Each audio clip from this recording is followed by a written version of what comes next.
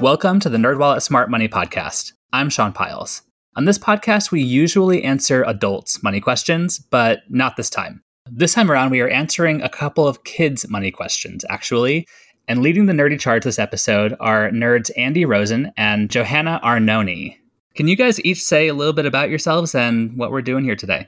So I'm Andy Rosen. I'm a writer on the investing team at NerdWallet. I've been a journalist for more than 15 years.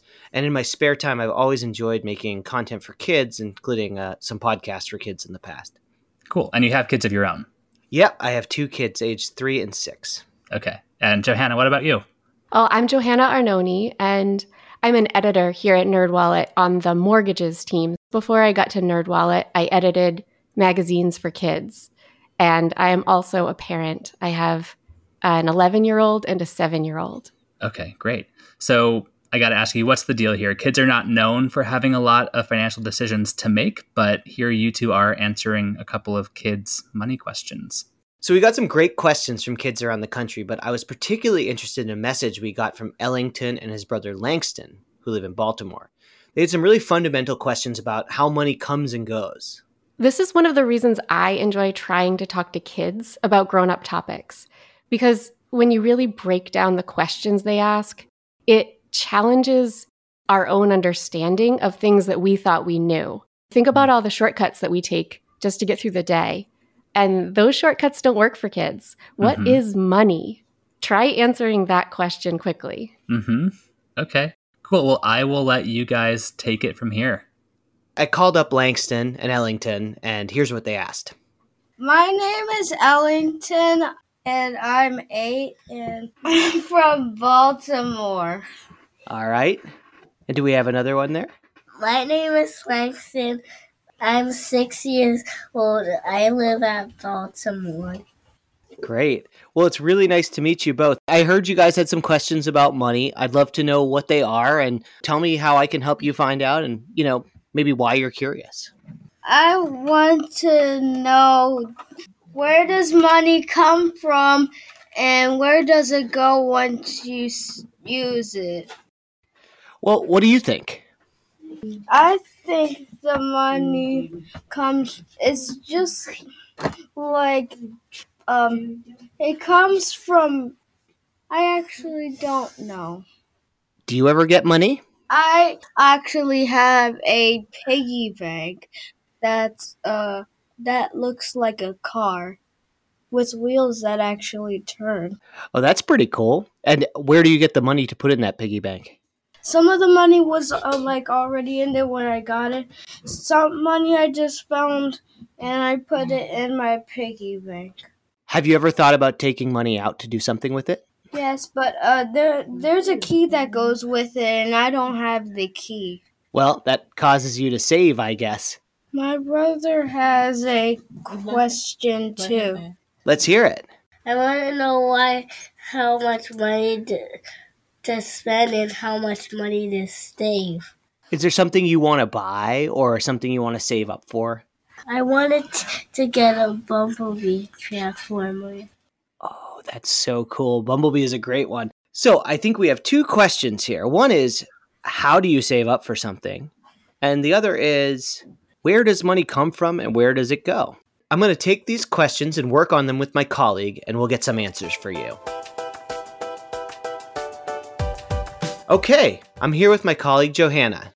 I guess the first question that we should start with is, where did the money come from to begin with? And what was its starting location? I definitely think we need to talk to some people who can tell us more about their corner of expertise. What I'd like to do is see what happens at the bank. I think that's a good idea. While you figure out where the money is coming from and where it's going to answer Ellington's question, I'm going to look into how to buy a Bumblebee transformer to help out Langston.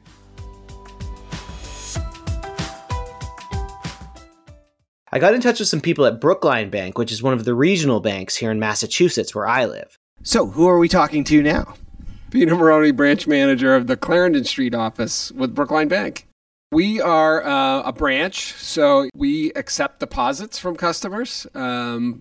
Customers come in and make withdrawals. We also open accounts for personal customers and business customers. So the money comes in here and it goes out of here. It does, yeah. We are kind of like a large piggy bank, if you will. So yeah, customers will bring money here and we'll hold it for them. We pay interest on it at times, so it's a good idea to put some money in a bank so you could potentially make a little more money.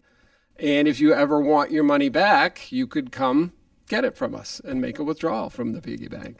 And we also help businesses where you could spend your money.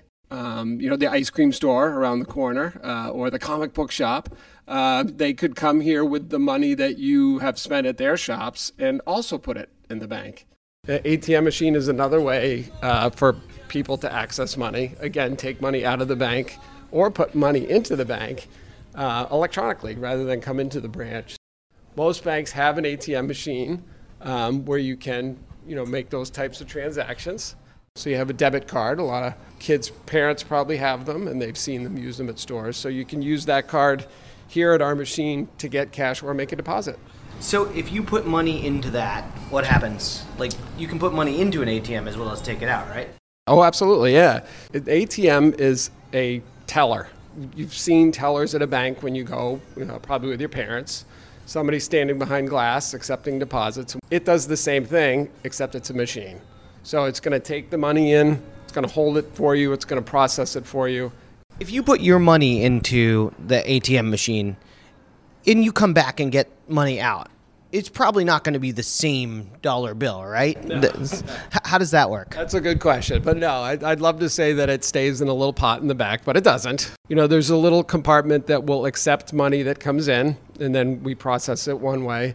And there are other compartments that hold money that's going out. So there is an in and out box, if you will, that's separate. So yeah, it's not the same stuff. So when you put it in, the bank will then record that your account now has this much in it, and you might use those dollar bills to do something else, but you can always come back to the bank and get dollar bills. Is that right? That's absolutely correct, yeah. That's the best way to put it. Got it. Okay. Michael Rowan, who's in charge of all the deposits, that's money coming into the bank, offered to break it down for me a little bit more. So Langston and Ellington were talking about, having piggy banks and saving that way, and they wanted to know, once I spend my money, what happens to it? Let's talk about the piggy bank itself and how it works today.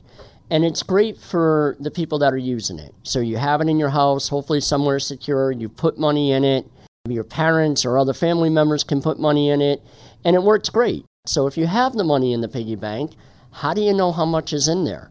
Well, you could open it up and then count it, but that could be problematic every time you want to know how much money is in there.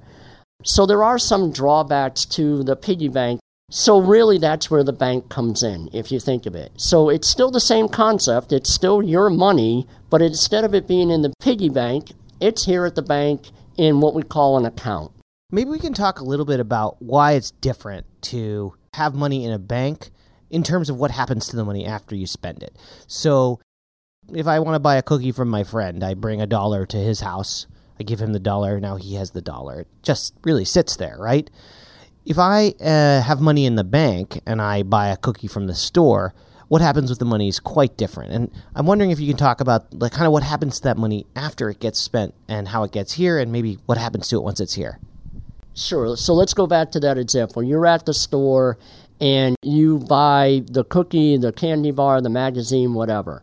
And let's say all that's $10. You give the store the $10, however you do it, whether it's the card, the check, the cash. Now the store has that $10. So the more candy bars and the more magazines that store sells all throughout the day, they collect all that money and they deposit that at their institution. But then they also go back to their institution, their bank, and they make payments out. They pay all their employees. They pay all their vendors that are providing them with the inventory for the store. They pay their landlord for the rent. And then what happens is those people are all receiving the money, and guess what they're doing? They're paying their employees, or they're saving the money, or they're going out and buying things for themselves. They're buying food, groceries, whatever. So the money is really, when you think of it, is for the most part, with the setup of the banking system, what we're doing is we're routing the money where the money is all moving throughout the day, 24/7. and it's going in and out of all these different banks. And really, when you think of it, the importance of the banks is at any time, if you need us to tell somebody how much money you actually have, they get an independent, authorized, trusted resource saying, you have this much money at the bank at this time. Great. All right, Johanna. So I went to Brookline Bank and I found out a lot of cool stuff about where money comes from, where it goes, and what happens when you spend it. I love a good field trip, and it sounds like that'll help us answer Ellington's question. But let's not forget about Langston's question. So I've been browsing the toy aisles, looking at Transformers, and I did some research into what Langston asked us about, which was how to spend money and how to save money and how much to do of each. So that gets at that idea of affording a Bumblebee Transformer. I can talk more about that when we speak to the kids. Okay, great. Let's call up Langston and Ellington and tell them what we learned.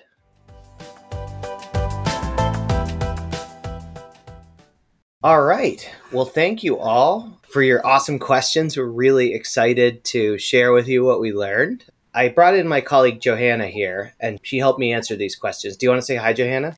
Hi there. Nice to meet you guys. Hi. Well, I guess we should just get started. So I really took on Ellington's question. I thought it would be good to go to a bank. And what I found was really interesting. If you put $1 in the bank, it's really different from putting it into a piggy bank, because what you really do is you give them the dollar and they write down how much of your money they have. They just have a certain number of dollars and they keep track of it for you. So it makes it easier for you if you want to spend it or save it without carrying it around. That's kind of what a bank does.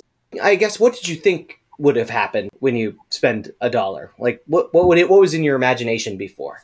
I thought the people would get the money and then use it to pay for stuff that they needed, and then the stuff that they paid for would go, and then it would just keep going around, and then maybe sometimes the same money would come back to you. You know, it is possible. It's really hard to tell because all dollars basically look the same, but if you look really closely, you might be able to find some signs that, you know, a dollar you had before is the same dollar you have again. But you were really, really, really spot on. I think you had a great grasp of it going in, and I think that's probably why you asked such a great question. So I'm going to hand off to Johanna here, and she's going to talk a little bit more about Langston's question. Super. So Langston, I heard that you asked about how much money to spend and how much money to save. And I just wanted to tell you, I think that is such a smart question. And the short answer is that it's a good idea to spend part of your money and save another part. Keeping your money for another day instead of spending it today, that's saving, right? I bet that's something you already knew. Am I right about that, Langston? Yes. Okay. But I think you were curious about how much exactly. So I looked up some ways that grown-ups make these choices using something called budgeting. But I think you and I should do an activity to figure it out together. Are you willing to do that with me? Yes. Okay, thank you. I want to use our hands to help figure out budgeting. So anyone listening can follow along with us as we try this. Let's hold out both of our hands in front of us with our fingers spread out, and let's wiggle our fingers and thumbs. So I'm looking at mine, and these fingers and thumbs are going to represent all the money that we have right now. Can you see your hands right now in front of you, Langston? Yes. Cool. All right, now let's do this. Tuck in your thumbs and wiggle just those fingers that are above your palms. That part is the money that you can spend now. And you could spend it on the things that you need or the things that you want. All right, now we're going to reverse it. Now fold down your fingers so only the thumbs are sticking out and the fingers are all tucked in. Wiggle your thumbs. That's the part of the money that you can save for another day. All right, I'm going to shake out my hands and let them relax. You can do the same if you want. Langston, I heard that you wanted to buy a Bumblebee Transformer. Is that right? Yes. Cool. Is there anything else that you're hoping to save up for and buy? Yes. What is it? Probably I would just buy some groceries. Yeah, you would. You'd help out your family like that? Uh, Would you get something good to eat? yes. And also Yeah. I would get something for my brother. Wow, that's really nice. All right, well, let's take those two examples then. If you check out how much a transformer or how much the groceries that you like cost at the store, and that amount is what you have right now, that's part of your spending right now money, right? Or you could check and the price could be more than you have right now, and that would be okay because you could keep saving part of your money until one day you would have enough. So in general, saving is a great habit to practice when you're a kid, when your goal is to buy something super fun, like a transformer, or super thoughtful, like snacks for your brother. But then when you grow up, you will already have a plan for how to always be setting aside money for the future so you can cover surprises and big expenses. So maybe the answer is spend just part of your money, and when you save the rest, give yourself 2 big thumbs up. Well, what do you think? Do you think we've answered your questions? Do you think you'll be able to make good money decisions now? Yes. Thank you for helping us. Thank you. It was really fun to hear your questions, and I think I learned a lot just trying to answer them. And that's all we have for this episode. Do you have a money question of your own? Turn to the Nerds and call or text us with your questions at 901-730-6373. That's 901-730-NERD. You can also email us at podcast@nerdwallet.com. Also, visit nerdwallet.com/podcast for more information about this episode. And remember to follow, rate, and review us wherever you're getting your podcasts. And here's our brief disclaimer thoughtfully crafted by NerdWallet's legal team. Your questions are answered by knowledgeable and talented finance writers, but we are not financial or investment advisors. This nerdy info is provided for general educational and entertainment purposes and may not apply to your specific circumstances. Also, if you're a kid, make sure you talk to your parents before you make any decisions about money. And with that said, until next time, turn to the nerds.